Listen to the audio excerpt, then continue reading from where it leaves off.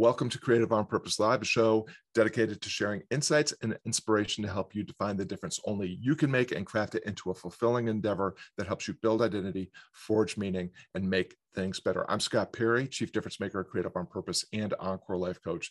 This is a special broadcast of a presentation that I developed over the early days of the pandemic called Stepping into Possibility: How to Make a Bigger Difference and Get Closer to What You Want by Making Better Decisions. It was originally done as a live broadcast across social media. There were significant technical difficulties, and so I am re-recording it so that it can get posted to the platforms that it didn't get posted to, and also solve a problem that we had with accessing the slides. So with that out of the way, let's go ahead and get to the presentation. Just two quick notes. If you're listening to this as an audio podcast, I am referencing slides here, but you don't need the slides in order to benefit and get the full value of this presentation. The idea was to try to do this in 7 minutes, and so that clock will start here in just a minute. And if you would like the workbook that goes along with this, simply write me an email at scott@creativeonpurpose.com with workbook in the subject line. I'll be happy to send that to you.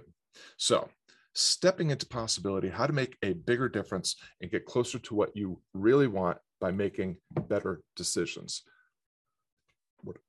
I want you to imagine a world where uncertainty and adversity reign, a world that's torn apart by plague, turmoil, division, and violence. And imagine in this world a man navigating the challenges with courage, self-control, philanthropy, and clear-eyed purpose, and trying to make and help others do the same. Do you know which world and to which man I am referring? Of course, it's the Roman Empire, 161 to 180 AD, ruled by Emperor Marcus Aurelius. Marcus is the last of the 5 good emperors of the Roman Empire, and the closest thing the Western world has ever known to a philosopher king. At night, after a long day of dealing with corrupt politicians, bloodthirsty enemies, financial ruin, natural disasters, an unfaithful wife, and a petulant son, Marcus would write reminders to himself about cultivating, maintaining a sense of stillness and thriving through life's persistent challenges. Over and over again, he would write entries like this in his journal: everywhere, at each moment, you have the option to accept this event with humility, to treat this person as they should be treated, to approach this thought with care so that nothing irrational creeps in. In this entry, Marcus is reminding himself about the 3 disciplines of Stoicism. Stoicism is an enduring ancient philosophy, Hellenistic philosophy, that asserts that virtue is all that's required to experience greater joy and equanimity through all of life's trials and triumphs. Here are the 3 disciplines of Stoicism Marcus references in his journal: perception, action, and will. Perception and action are part of what is known as the Stoic Four, as expressed by Epictetus, a Stoic teacher Marcus revered. Some things are within our control and others are not. Things that are within our control are opinion, pursuit, desire, aversion, and in a word, whatever are our own actions. Things not within our control are body, property, reputation, command, and in one word, whatever are not our actions. Put simply, we have agency over our thoughts and action. Everything else is beyond our absolute control. The 3rd discipline, which is will, refers to our ability to be mindful of our judgments about ourselves, our situation, and others, and respond to them with integrity and intention so that you can influence favorable outcomes. At the beginning of the pandemic, I wrote a book called Onward: Where Certainty Ends, Possibility Begins, where I repurposed Marcus's quote and the Stoic disciplines as 3 questions you can answer to help you make better decisions that get you closer to what you want and who you seek to become. Here are the questions: what's now? What's next? What matters? Asking what's now inserts a pause so you can zoom out, name, and acknowledge what's really happening without any adjectives, adverbs, or value judgments. This eliminates unhealthy and unhelpful emotional reactions or expectations. What's next? Adding what's next encourages you to frame your options so that you can eliminate the ones that don't align with your values and decide which actually get you closer to what you really want without impeding anyone else's ability to do the same. And finally, what matters? Asking what matters reminds you that the content of your character is defined by the integrity of your thoughts and actions. You are not the measure of the outcomes you get, but the quality of your decisions and effort. So I'm going to illustrate all of this with an example.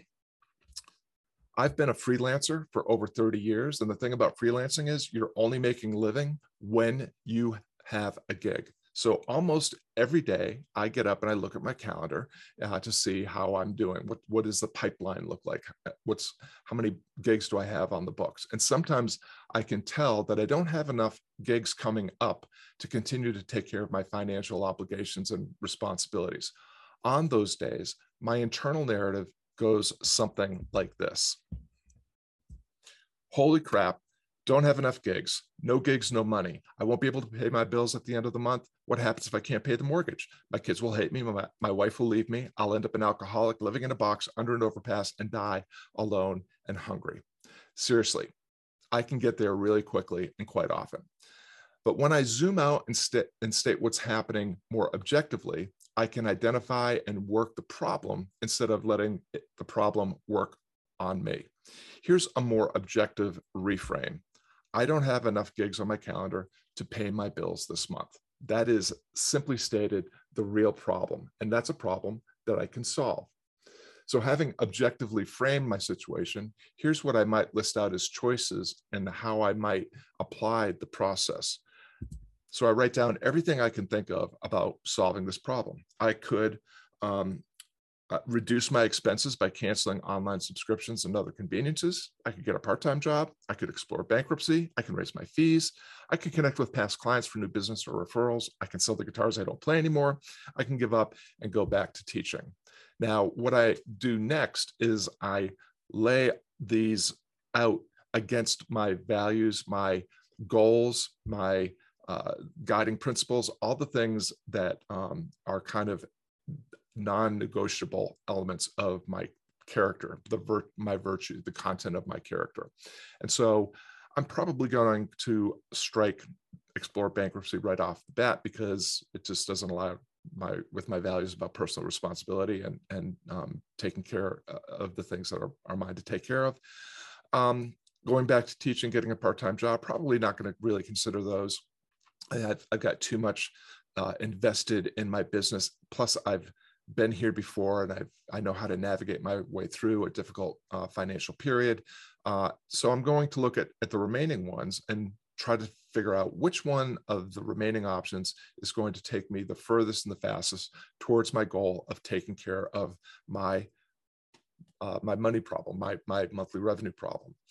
The one that leaps out to me as making the most sense would be connecting with past clients for new business or referrals, because I have a lot of past clients. Many of them are actually current clients, so they are clearly happy customers and have referred business to me in the past, that they have said nice things about me at events and networking and so forth. So if I reach out to just a handful of my very best clients, they will probably put me in touch with other people, potential prospects and prospective clients that can help me solve my money problem. And of course, I might also consider doing some of the other things. I mean, if there's really guitars that I'm ready to let go of, I should probably just get rid of those anyways.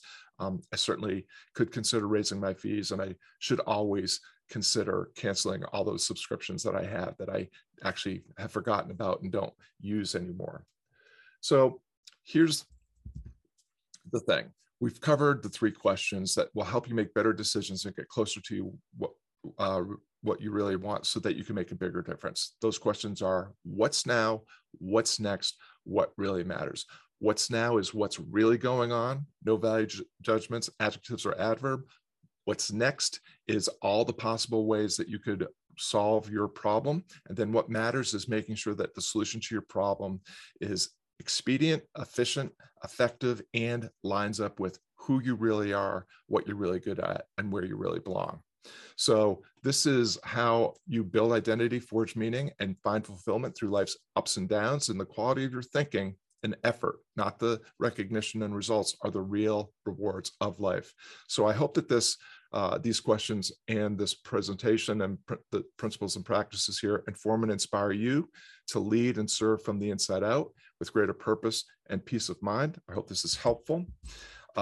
If you are so inclined, I would love for you to share a lesson aha or takeaway as a 6-word update. This is something that I'm borrowing from Nick Peterson, who borrowed it from Dan Nicholson, who borrowed it from his mentor, Randy Massengale, who may have borrowed it from someone else. But the idea is, can you summarize a lesson aha or takeaway in just 6 words? And if you would take on that challenge and put it in the comments, it will not only help solidify the learning in your mind, but it will also help other people see your unique perspective and your unique takeaway from this and help them deepen their learning as well. If you would like the Stepping into Possibility workbook, send an email to scott@creativeonpurpose.com with workbook in the subject line. I'll be happy to send it to you. There's no opt-in of any kind required for that. And if you are interested in learning more about Stoicism, I also have, it's about a 20-page white paper of all the essential principles and practices of Stoicism, and a list of resources, including YouTube videos and blog posts, books, apps, and that sort of thing. You can click on that QR code. If I can move my picture, you can click on that, or you can simply go to creativeonpurpose.com/stoicism. So it's been my pleasure to present this to you. I hope you find it really helpful. If so, please feel free to share this presentation with a friend. If you're listening on a podcast, please consider leaving us a 5-star review. It really helps this content connect with more of the right people. And until next time, be well, do good, have fun.